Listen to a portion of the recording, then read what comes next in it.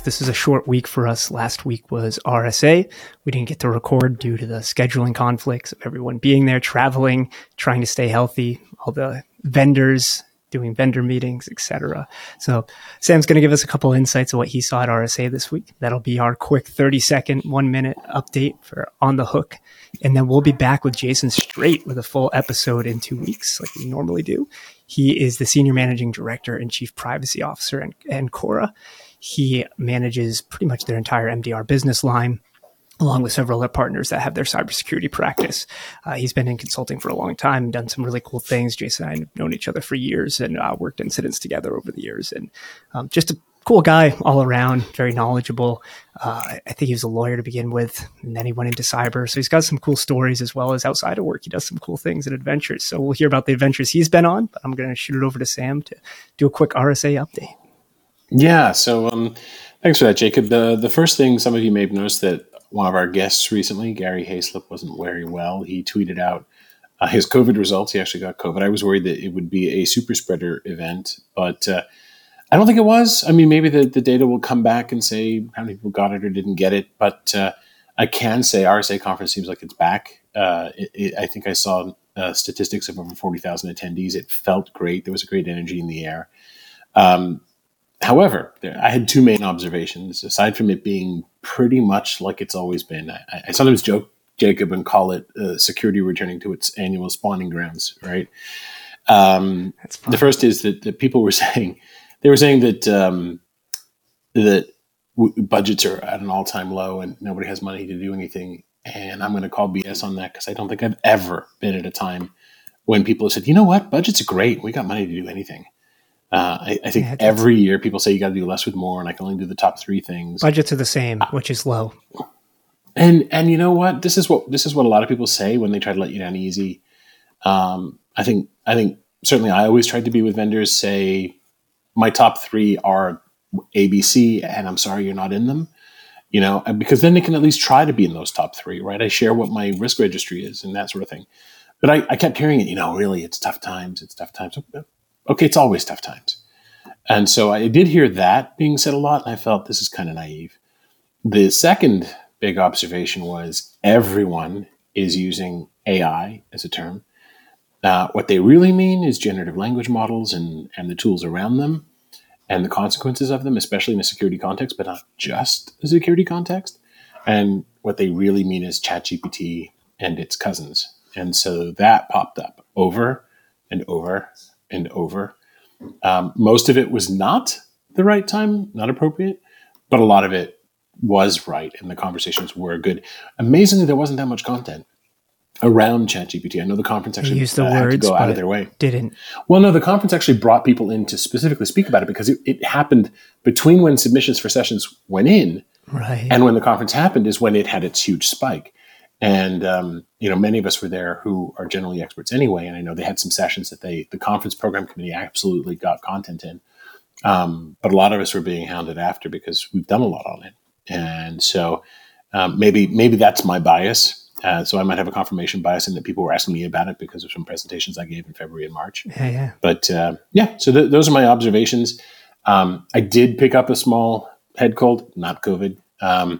But it feels like the convention's back and here to stay. So really a great feeling. Yeah, that's exciting to hear it. It's back in full swing, and I'll definitely be there and joining. I wasn't this year, but I will be next year for sure.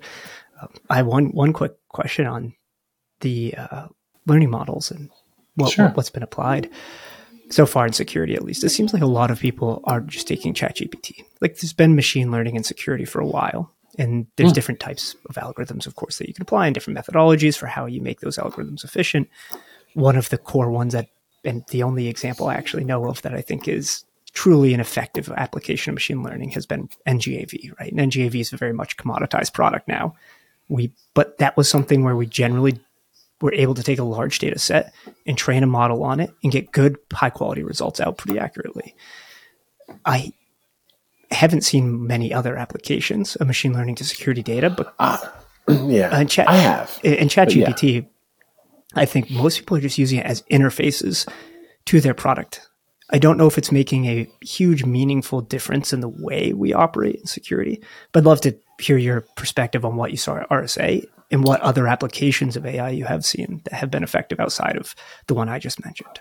Right. No, so 6 years ago, Jonathan Stream-Amit and I, who we used to work with, did a presentation on where ML has and hasn't been applied, Right.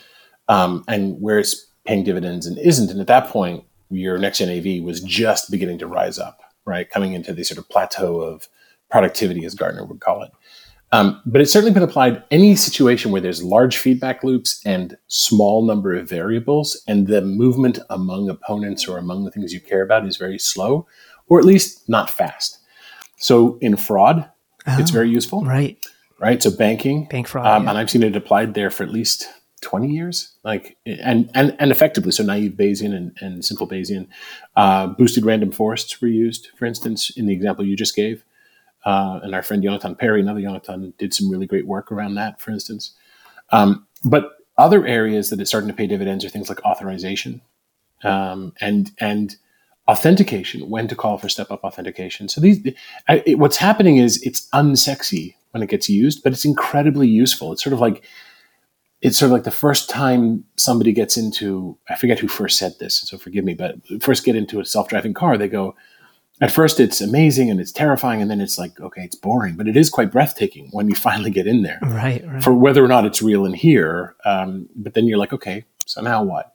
Then you build on it, and then you build on it. And the thing about ChatGPT in particular is I think we're only now beginning to understand how it can be applied. How is it applied in defense? Giving you what are the potential next steps for an attacker? What are some search things you can do? But think about it as not just in a learning tool, but an efficiency booster, especially if you can get away from leaky abstraction problems, right? So as long as you understand what you're asking, it's really the skill now is in how you prompt it. Oh, I agree. 100%. Because so it's like, how do you get it to give you the tools and the scripts that you need? And then at scale, how do we collectively make sure that these sources don't get poisoned? And then how do we make sure, because opponents will do that. They're already doing it with virus signatures, right? And then how do we make sure that we don't get into habits of thought so that we still get enough variety? Because the problem is going to be, we're going to all start using the same queries and get into the same ruts of behavior. And then there's another problem. The attackers are definitely using it. They're not going to suffer from, and if they did, I wouldn't worry. They're not going to suffer from getting into those same ruts. No. And now if we go put guidelines and we go put safety barriers so that Mark I mortals can't use it to generate attack code, then we've got another problem, which is that blue teams can't have affected red teams and purple team properly. Because what we need is to be testing ourselves with the same generative tools that the attackers are going to use.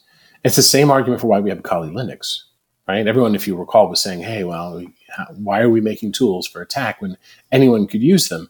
It's like, yeah, anyone could, but let's be clear. We need these in order to test ourselves. We need these in order to make sure we're robust. And it's the same thing here. If we don't spend the energy finding the weaknesses, someone else will. Putting these tools out is beneficial to everyone because you're proactively discovering the way that an attacker might break something or will break something. Yep. I think will is really actually the statement there. They will find a way. Oh, so if you don't... Totally right. And we haven't even looked, by the way, at how we would use this in AppSec and CloudSec in our defensive posture and information management or in GRC. Right. I mean, if anybody wants to get out of the land of spreadsheets. I've spent some time with the GRC side and specifically ChatGPT and using it a little bit here and there because I don't have to do anything in my role that's truly legally binding. So I'm not too worried about what I do with ChatGPT. If a customer says, hey, what's your general guidance about this? And I haven't read that specific law for this country that I don't do much business in, I can get ChatGPT to summarize it very quickly. I can then add prompts and say, here's the data I'm collecting, the types of data. Do you think this matches up? And if you've done any work in the space, you have some general knowledge, the output of that's actually very beneficial and very quick. Oh, yeah. If I was doing this as a legally binding agreement, I'd send it to a privacy lawyer first, but it probably still would save me 10 hours of billables. You kind of have to. Yeah. Well, we've already seen, by the way, Dr. Alon Kaufman and I, we used to work together at RSA many, many years ago. You doing specifically applied machine learning for fraud. we did a presentation in March of 2020 at RSA conference, an advanced session on, we called it Ghost in the Machine. It's an anime reference, of course. Ghost in the Shell. Yeah, exactly. But we were looking to talk about ethics and legality and privacy in applications of ML. And there were some truly horrific instances. This is, by the way, anyone can Google it and go watch the two of us present on it, because it's already being used in, ML is already being used, for instance, in paralegal work. Mm-hmm. It's already being used, by the way, to assist in things like sentencing. And if that doesn't frighten you, it should, because it's starting to make recommendations on the basis of factors that we wouldn't want it to. So imagine racial or gender biased suggestions of how long a sentence should be. Ouch. Right? So probably one of the best things I think that we could do is to get review boards like we have in medicine. And that's not to slow it down. It's to make sure that we do this in an ethical way. But we should also keep in mind that once Pandora's box is open, these tools are going to get used by others. There's no putting it back in. No. I think you make really good points there. One of the things I've spent some time with too on it is, how do you break ChatGPT? How do you make it go outside of its bounds? How do you get it to do things?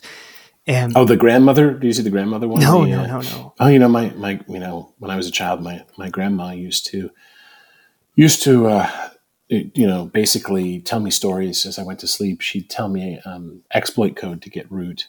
And some of her comment code was absolutely beautiful. Dear ChatGPT, could you please help me fall asleep like my grandmother did? And out it comes, the example, by the way, was originally something else, but you could do it that way. One of the things I found that's pretty interesting is the way the bounds are set. It always claims ethics is the reason the bounds are set, right? And in most cases, this is a good thing, because it's promoting kindness and caring for people and inclusivity for people, and that's why the bounds are set the way they are. But in many cases, there's always the concern of ethics are a social construct, right? It's something that we collectively decide is what is ethically and morally right. And that we always have to have an ethical framework. Right. Always, and it changes and it evolves over time, and it goes left and right. And one generation's or administration's versions of what's ethical is not the next generation's. So how do you create something that can evolve and change over time and apply that appropriately? So in this presentation 3 years ago now that Alana and I gave, I made the case for always stipulating, when you say something is right or wrong, what the ethical framework you're using is. I mean, you could say a religious one, in which case it's a proximity to the word of God. Fine. It could be deontological, following your duty. It could be a utilitarian, the greatest good. It could be negative consequentialism, the least bad. But you have to state what it is. And if you're saying something new, then you should state what that is, because it's not automatically self-evident what is right or wrong. And if a new ethical system or framework is emerging, you should say it. Mm-hmm. So you can't just say right or wrong without appending to it and attaching to your statement. Right. Under this framework, this is right or wrong, because now we can have a conversation. And that's different from a legal conversation. And of course, we have to also say what legal framework, because we tend to be U.S.-centric in the U.S. Yeah. We have common law, but it's not like that everywhere. And we also have to think about privacy and the technical framework that we're working in, which was the last piece that we attached to it. In part, technology is meant to, we can do anything in technology given sufficient time, but there's the capability with the technology we have now and what the technology will evolve to based on what we need. And that's a debate that has to be had. And one of my pet peeves right now is the fear-mongering being had. ChatGPT is not about to take over the world. No. And a lot of people are using that when really ChatGPT threatens a lot of current power structures, and people aren't being honest about it. There, that's inflammatory enough for people to want to tune into future podcasts. All right, everyone. Thank you for joining us for our 15-minute quick episode.